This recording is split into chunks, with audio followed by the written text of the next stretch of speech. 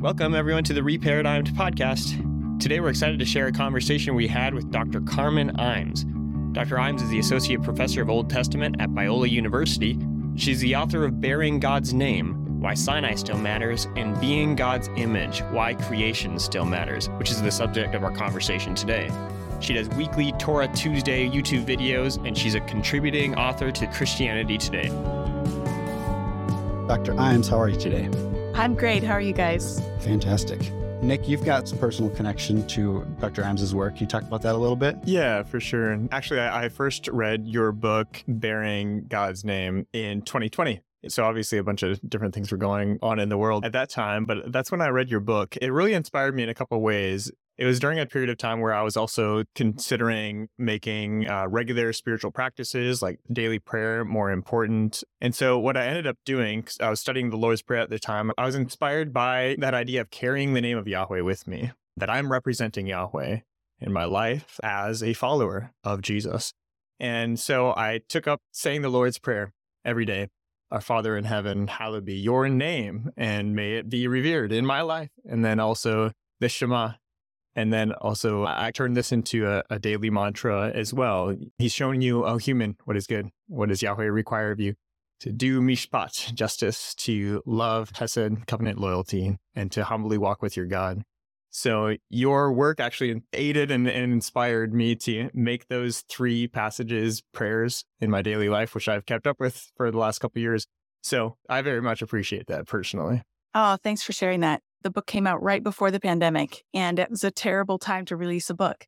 On the other hand, it was a wonderful time in that all of a sudden people had time to read. And all of a sudden, everyone and their brother started a podcast. And so that's where I think podcasting took off. And it's been an absolute joy to connect with people all over the world to talk about these things. Sure. Yeah. So today we're primarily going to talk about your work, Being God's Image, Why Creation Still Matters. Yeah. So you mentioned in this book that being God's image and bearing God's name, two ideas that you've written about, are related, but that they're not the same thing. You also mentioned that Jesus ties these two concepts together. Could you expound on this? Because I think this kind of helps really introduce both of these books that we're going to be talking about a little bit here. Yeah. So both of these books talk about human identity and vocation. But I am convinced that while every human being is the image of God, only the covenant people bear his name. So the covenant people are like a subset of humanity. God elects all of humanity to represent him to the rest of the created world. But then he elects Israel to be his covenant people, bear his name among the nations. And both of these themes are caught up in the life of Jesus because he sees himself as a name bearer. He prays, hallowed be thy name, taking on himself the vocation of Israel to represent God's name to the nations and to represent it well, to carry it well. But he also sees himself as a human. And so he refers to himself all the time as a son of man, which is a fancy way of saying human. Mm-hmm. And because he is embodied in his incarnation, and then he physically dies and is physically raised to life, he becomes a really important piece of our understanding about what it means to be human. If Jesus had simply died and his spirit lived on in all of us, then perhaps our bodies wouldn't matter so much and we too could just discard our bodies at death and be spiritually united with Christ. But the scriptures testify that Jesus physically was raised. And so that is where we get the subtitle to my book, Why Creation Still Matters, because God makes humans and gives us this exalted status among all that he's created, and he appoints us to rule over creation. And that vocation is not set aside, but is actually vindicated or reinforced by Christ's incarnation, resurrection, and ascension. Yeah. One thing that we noted in your book is you've done a really good job of obviously bringing all the scholarly aspects to it, the solid work in the ancient Near East and things like that. But as Richard Middleton said in the foreword, you've sneakily woven in serious biblical scholarship into what seems to be a breezy conversational book addressing readers. So we appreciate the way you've written it because I think it's accessible for anybody. And we really appreciated the overall message. What's that sound I'm hearing? Is that on your end? Yeah, so it's our tree lighting ceremony gotcha. today. No problem. And so they have this big stage they just built, and now they're practicing the drums. Great. All right. It's So sorry. I could literally go all the way home and we'd still be hearing it. That's funny. I was just making sure that wasn't something here. So in our podcast, we discussed a little bit that in the image of God, you and other scholars have espoused the translation as the image of God. Could you explain the bet of identity and also your translation that follows, humans being made as the image of God, or humans are the image of God? Sure. And this is the nerdiest part of the whole book. And unfortunately, I have to talk about it right at the beginning because I want to explain why I'm not going to use the traditional language throughout the rest of the book. Right. And I'm not going to usually, unless I forget, talk about being made in the image of God. And the reason why is prepositions are tricky to translate from one language to another. They're very flexible. The Hebrew preposition bet has half a dozen or more ways that it could be translated in English. And no preposition in any language maps exactly onto another preposition in another language. What we have to ask ourselves is, what are the interpretive possibilities that it means? And when you first take Hebrew and you're learning your basic vocabulary words, when you learn the sort of standard dictionary definition is in. Mm-hmm. And so we just learn to plug in everywhere we see it attached to something. But the fact is that in is only appropriate in certain cases. And I don't think any of those cases pertain to this particular use. So the preposition bait can be translated as in if the sense is spatial or temporal. So it could be talking about location or time, but that's not what we have here. Sometimes it's translated according to, and that is appropriate in a place where hearing or learning about monetary standards. And again, that doesn't pertain here. We could say realm or manner. So with regard to the image of God, he made them. That doesn't quite work either. Mm-hmm. So it seems to me that the best and most plausible option here is the bait of identity. What that indicates is that it's introducing another word, like a synonym for the thing that's already been said. And so Waltke and O'Connor in their grammar of Hebrew syntax say that the use of this preposition marks the capacity in which an actor behaves as, serving as, or in the capacity of. So this indicates that God made humans as his image. Mm-hmm. It's much simpler just to say we are his image. And I think that's the sense of what's going on here, that we are the image of God, which is why I titled the book Being God's Image. I took out the preposition altogether in the title because I think sometimes the preposition gives people a sense that we're not quite the image of God, but we're like the image. Yeah. And I wanted to show what I think the scriptures are saying, and that is we are the image of God. That is our God-given identity.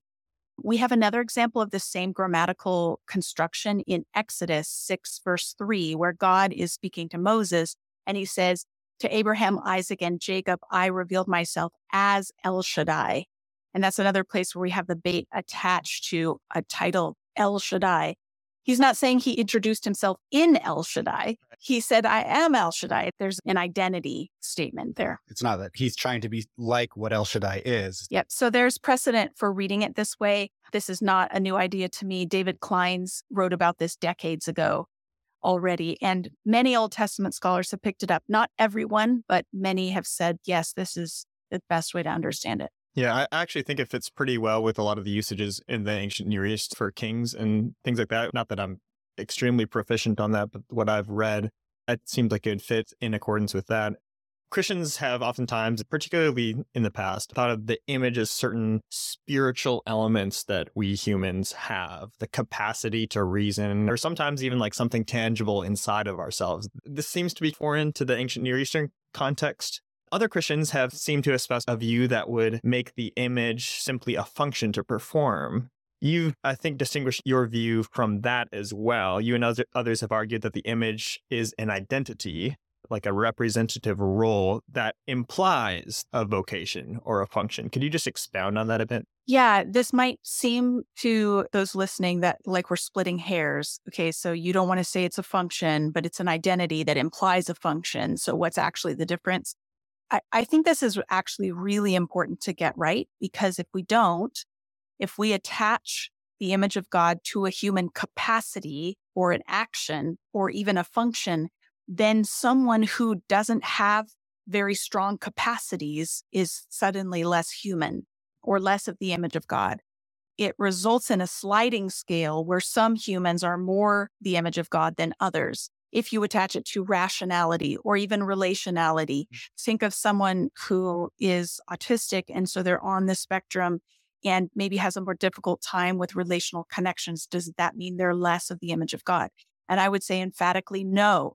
If you have a human body, you are the image of God, full stop. There's no gradations of images.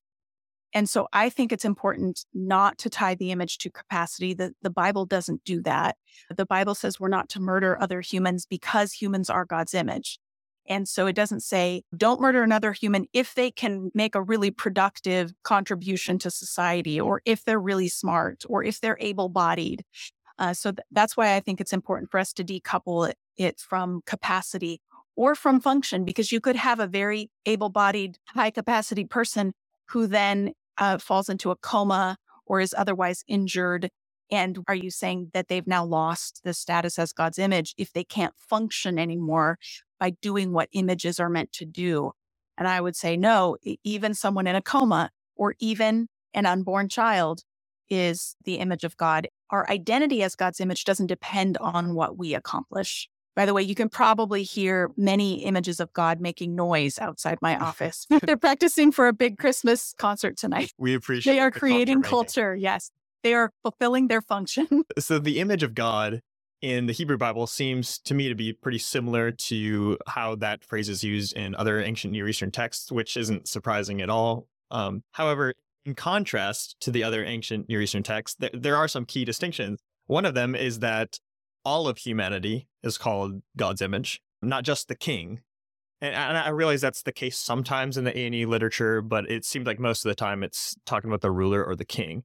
And secondly, women and men are the image, not just one or the other. So here's my question that piggybacks on that. What went wrong in Genesis 3, and how can the Christian community bring restoration to the mutual rule that men and women share? Can you solve world hunger while you're solving that question? Actually, I am quite convinced that world hunger would be solved if we lived in accordance with our true identity as God's image. As images of God, we are meant to steward the resources of creation in a way that's collaborative, not just with other humans who look just like us, but with humans of other sexed embodiment. So it's not just men who are supposed to rule over creation, but it's women who are supposed to rule over creation.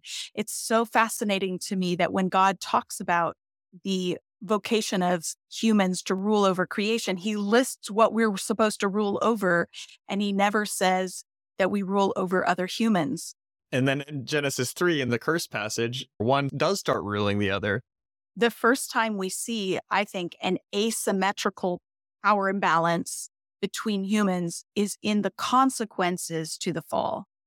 And so what I find so fascinating is that the church has for centuries leaned into Genesis 3 and thought that by doing so, we could achieve a Genesis 1 and 2 kind of world, that we would see God's glory restored and see creation ordered and flourishing by maintaining the asymmetry that is expressed in Genesis chapter 3. I think it's a travesty because in Genesis 1 and 2, we see male and female as God's image, both told to rule. Eve is introduced as Adam's Azer, kenegdo, which is translated in some English translations as helper, but helper is not a great word given its connotations in the English language. This is one place where I get a little nerdy again in the book to say that the word Azer occurs almost 100 times in the Hebrew Bible, either as a noun or a verb. And about half of those times, it's referring to Yahweh as someone who comes alongside to help. So clearly, it's not a subservient helper. Sorry, quickly, in that context, it would have connotations of deliverer then, if it's Yahweh coming alongside, yeah. He's clearly the superior one in the partnership. And the other half of the time that Azer is used, it's describing a military ally who comes and rescues you from an attacker that you are not strong enough to fight on your own. And so when God appoints the woman, he is asking her to be a suitable ally in carrying out the work that God has given the man to do. That word is never used to describe what a servant does for their master. I don't see any asymmetry in this language of helper. It really is, let's get this job done together. And I think that we've missed it. As the church at large, we've missed this, and we have assumed that men need to do the leading and the ruling, and that women are to come along and support them from behind. I don't know, making sandwiches, sweeping up afterwards. I don't know what we think, giving birth. But it's clear that in Genesis 2, they both have a task to do. So in Genesis 3, what happens? The woman who was created to help Adam accomplish his task instead leads him into disobedience. They were both given a job to subdue the earth. What they should have done is subdue that serpent who came in and called into question God's command. Eve should have been smashing the head of that serpent the moment he opened his mouth. That was her job to do as a guardian of sacred space, as a guardian of God's garden. And she failed to do that. And so that introduces an asymmetry into the relationship as the man and the woman no longer trust each other and they no longer collaborate well together. Yeah, what do we do to fix it though, Dr. Imes? Could you help us out real quick? It's not a real quick thing, but I do think we need to find ways to collaborate and to respect and honor the gifts that all of us bring to the table, and to see each other not as adversaries or competitors or as threats or as potential temptresses, but to work together to get the job done. Yeah, I appreciate that. We agree with you that the image of God hasn't been lost, as has sometimes been thought in Christian theology. But as we live now and create in our fallen societies, in a world that is very non-ideal, that doesn't feel anything like a garden, where even our relationships between each other, particularly between men and women, are all screwed up. When we are living in this environment outside the garden, so to speak, and when we try to create culture, we tend to create empires. And empires tend to be abusive. You connect this empire building with idolatry. Could you elucidate that connection for us a little bit? Sure.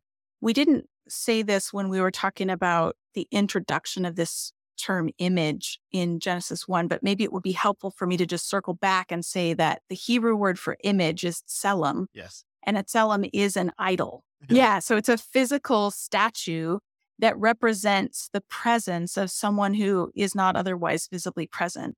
And so a king might set up a statue of himself to remind everybody who's boss, even when he's away. And in a temple, a statue or idol represents the presence of that deity to focus worshipers toward that deity. So when God appoints humans as his image, he's saying we are the three-dimensional representatives of his presence. And this is simultaneously an exalted status and a demoted status. Like it's at the same time saying, wow, look at us. We represent the presence of God. But it's also saying we are not God. It's like keeping us in this really interesting middle space where our job is to point to the Creator and to his sovereignty and to his goodness. And what goes wrong in scripture and in history is that we begin to point to ourselves instead of pointing to God. We fail to collaborate with each other, and instead we want power for ourselves. So instead of sharing power, we consolidate it, and that's how you get an empire. You keep trying to gobble up more and more land for yourself to make yourself more and more wealthy. I'm thinking of even Tiglath-Pileser, the Assyrian king, who he was a genius when it comes to war, if being good at war is a good thing. And what he does is pioneers new ways of making weapons and of traveling longer distances, and he creates the first standing army. And if you have a standing army, then you need to have food to feed them. And these guys are not farmers. Like in the past, you would have men who are farmers and then they get called up to war. These men don't have any land that they're farming. They're just full-time soldiers. So then you need to conscript other people to grow food for them. And so you have to keep conquering more and more land to feed the army that's protecting the land that you've already conquered. And it's this vicious cycle that has to keep growing and keep amassing more to itself. So yeah, empires. Idolatry is, I think, a key role in that, because idolatry is an attempt to connect with a deity who you think will give you what you need or want to become successful or to flourish. And so anytime Israel turns away from Yahweh as the provider of their needs and turns to another God, they are at the same time demoting Yahweh by associating him with a false God, but they are also demoting themselves because they're the ones who are meant to represent God, and they give that glory to another by worshiping idols. So it's this vicious cycle that really ruins things. In the Old Testament, we have lots of examples of this. Yeah, it seems like every element of that role that humans were designed for is just flipped on its head. Yeah. You've talked a lot about in the book about this image of God. Men, women, humanity are supposed to be co-rulers. Well, when one person starts trying to rule through oppression of other people, they've, like you said, attempted to elevate themselves, but really they've put themselves lower than they were supposed to be by trying to put other image bearers lower. And the whole system is just, it has no chance of succeeding at that point. Right. If we look at leadership or rulership as a zero-sum game, that only one person can lead and the others have to follow, then we end up with this kind of self-exaltation, race to the top and putting others down. And I think if we can learn to give away power and learn to collaborate, that starts to set things back on track as God intended. That sounds a little bit like this guy from Nazareth that I've heard about. Imagine that. Circling around to one of the more fundamental things in your book, one of the more fundamental ideas, this connection between the earth, the land, Adamah, and humanity, Adam. Yeah. Yes. Can you just talk about that connection a little bit more? Yeah, there's definitely a wordplay there that Adam comes from Adamah, that the human comes from the ground. And it's fascinating because, again, it simultaneously connects Adam with, or connects humans with the ground, showing us that we belong to the earth. We belong to this creation. We are part of it. But then the appointment of Adam as God's image then exalts him above that. So we're like within creation, but appointed by God to rule over it. So it's very similar to this overall idea of exaltation and demotion. And I think that points again to this idea of creation still mattering. Yeah. That our bodies are not just shells to be discarded, but they are an essential part of our identity. They are central to who we are and what it means to be human. So we're not getting rid of these someday. God is going to remake us or renew us, restore us in some way. There will be continuity between our new creation bodies and the ones we have right now. Yeah, the difference between the Jewish resurrection hope, resurrection theology, and that of the Platonistic, maybe Gnostic version, where the world of the forms is where we want to be, and this bad world is as bad as it could ever get, and we don't really want to be here anyway. That Platonic thinking has so seeped into the church so that we end up sharing the gospel as if our bodies are incidental, don't matter, can be set aside, that we ask Jesus into our heart, by which we mean like our soul or the immaterial part of ourselves, and so that we can go to heaven when we die, and we picture that as a very floaty kind of place, when in fact what the Bible teaches is new creation on this world, that God is restoring this earth, and we will have an embodied existence here with the resurrected Christ. That's something that I really hope to help the church recover, because I feel like I've been in lots of church communities where we just haven't taken seriously our embodiment. Don't you know that this world is not my home? I'm just a passing through, and my shoes are laid up somewhere beyond the blue. Yeah, no, I write about that poem in the book and how much it rubbed me the wrong way when I first heard it as a teenager, because I loved my life. I loved the work that God was calling me to do, and I found joy in it, and it felt so weird to just want to escape it. And now I understand better theologically why that was jarring to me. And unfortunately, this devaluing of our bodies can go along with devaluing of the rest of creation too, for a lot of Christians. Can you talk about the connection between being the image of God and creation care? Yeah. I mean, that's the very first thing that God says. It's the first thing God specifies as the task of humans, is to take care of this created world, to fill the earth and subdue it, to rule over created things.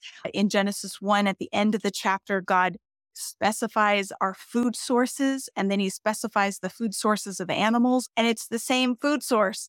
So evidently, we're supposed to share with the animals, the edible plants. So there is, from the very beginning, a vision for human cultivation of the earth and human care for it. I think this is hard to hang on to for two reasons. Most of us now live in cities where we are completely disconnected from the production of food. And so we get our meat at Walmart wrapped in styrofoam packages with plastic.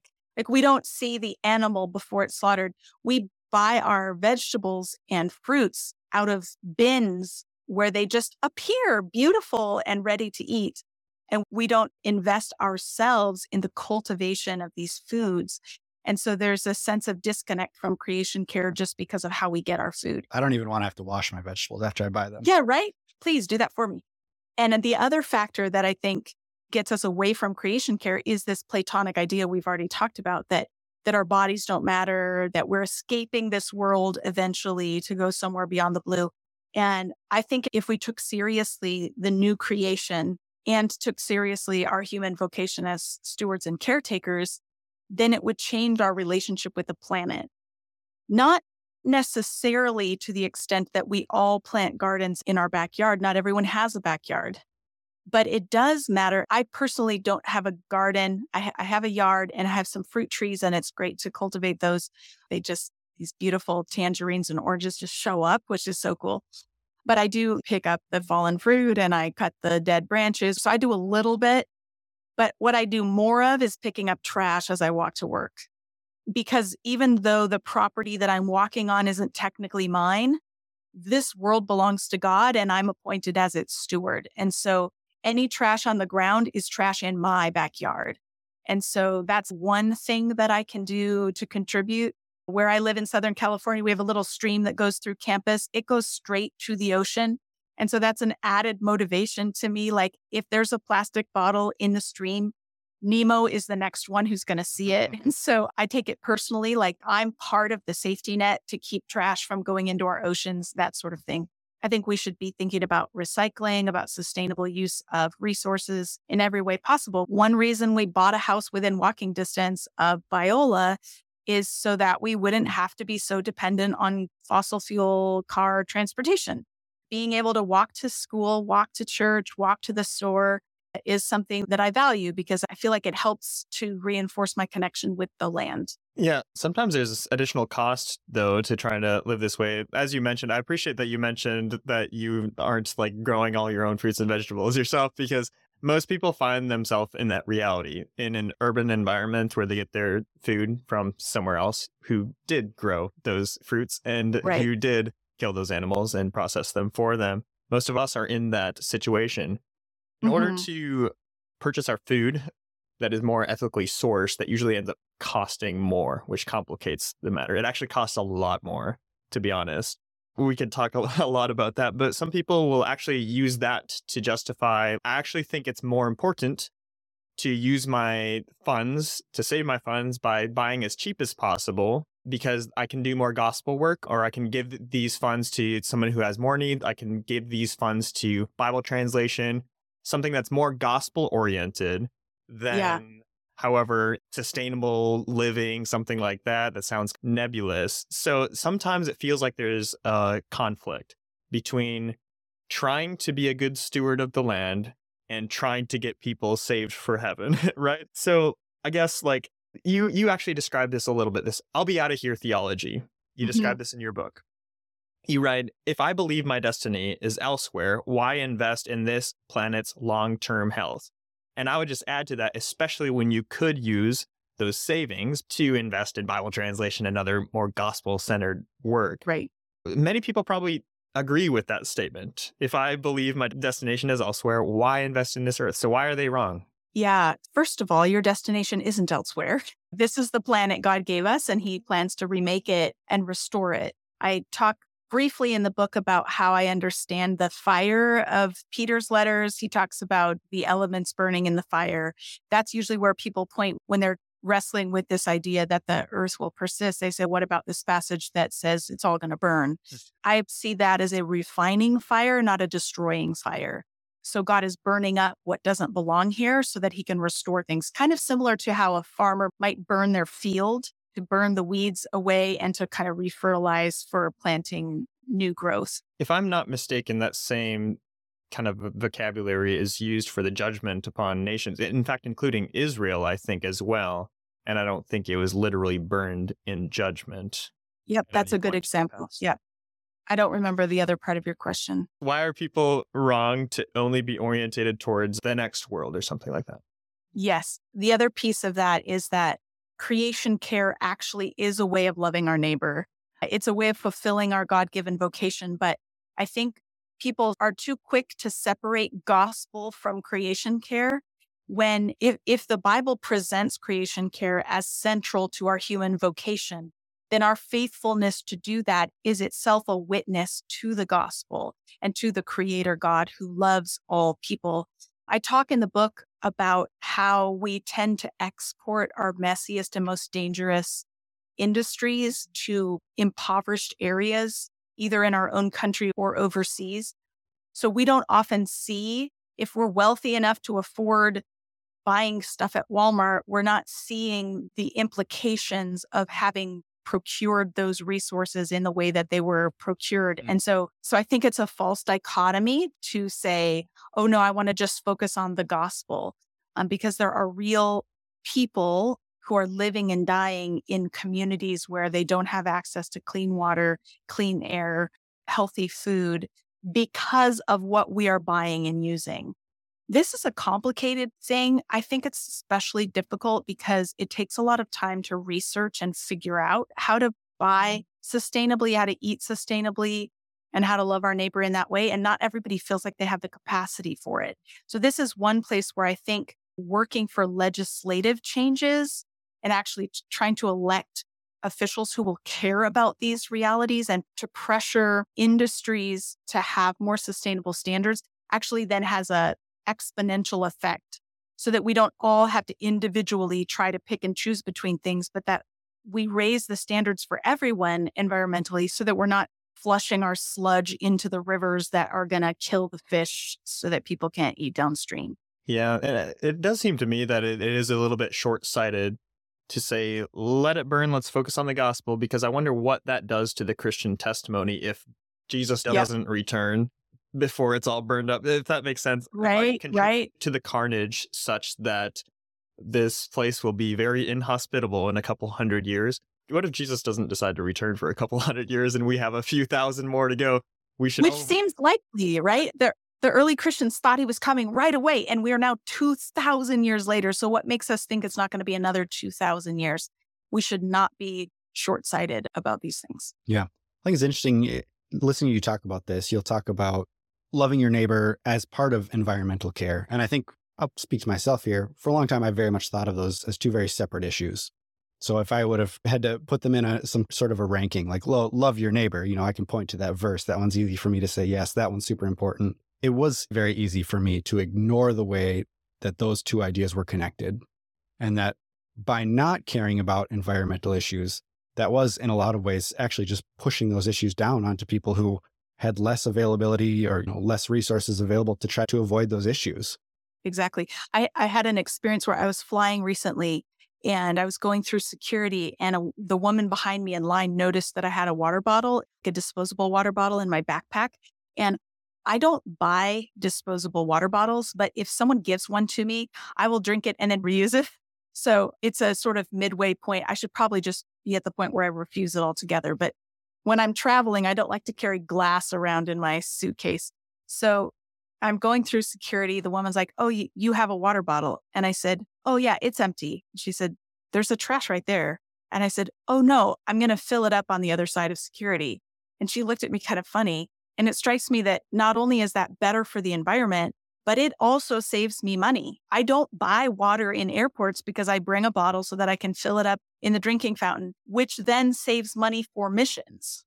By caring for the earth, I'm also freeing up resources for other kinds of gospel ministry. So the two do not have to be opposed to one another. Oh, I think you're definitely right. A little bit of creativity and thinking differently about these things can go a long way. I kind of want to start heading toward the end here by focusing on Jesus. You discuss how we find our human identity best expressed, even in this fallen world, in Jesus of Nazareth. Could you elucidate that a little bit more for us? Sure. The New Testament describes Jesus as the image of God. And many people have assumed when they come to that of course, Jesus is the image of God. He's God. And one thing I argue is that Jesus is not the image of God because he's God, although he is God, just to be clear. Sure. Jesus is the image of God because he's human. To be human is to be the image of God. And it's because Jesus took on human flesh that he is the image of God. And what's different about Jesus is that he is living in alignment with that identity. We are also the image of God, but we often live according to false narratives, according to false definitions of success or ways of looking at others around us. We pursue the wrong things, thinking they will bring about flourishing. And so I think one of the beautiful things about watching Jesus is that we can see in him a model of how to live out our identity as the image of God. He shows us what it looks like. God hasn't left us to just figure it out on our own. He's come and showed us himself. I was in a conversation with a coworker recently, and I was just talking about the idea of the image of God and how this is supposed to tell us who humanity is, how we're supposed to live, really what we were designed for. And he kept saying to me, this feels so ethereal. It feels so theoretical. It's not practical. It's hard for me to imagine what this actually looks like. And I got so excited. I was like, this is where it gets really good, because our idea of the image of God is not just some idea, just two people in a garden and trying to figure out how that applies. Like, we've got Jesus of Nazareth, who came and walked around in the dirt of Galilee and Jerusalem and demonstrated for us exactly what this was supposed to be. I think that's pretty amazing. I think so too. When in doubt, follow Jesus as our model. Are you saying, what would Jesus do? Yeah, big back WWJ. Not a bad idea. My last question for you. You say in chapter 10 that the Christian hope is thoroughly practical and political. What do you mean by that? Yes. What I mean is that the gospel has political implications. When you say Jesus is Lord, you're saying Caesar is not. And the Bible calls us to put our hope in God as king and to show our greatest allegiance to God as king and to participate in his reign. And that's a political claim that demotes all human political leaders as we in the U.S. enter another election year cycle. Yay, yay. It's always election season in the United States. As we enter election season, some Christians have an impulse to just withdraw completely and say, none of this matters. I'm tempted to do that too. And there is some truth to that. However, because the gospel has implications for actual people and actual institutions and the way society is run, it matters for us to be involved in politics because it's one way of exercising stewardship and rulership over creation.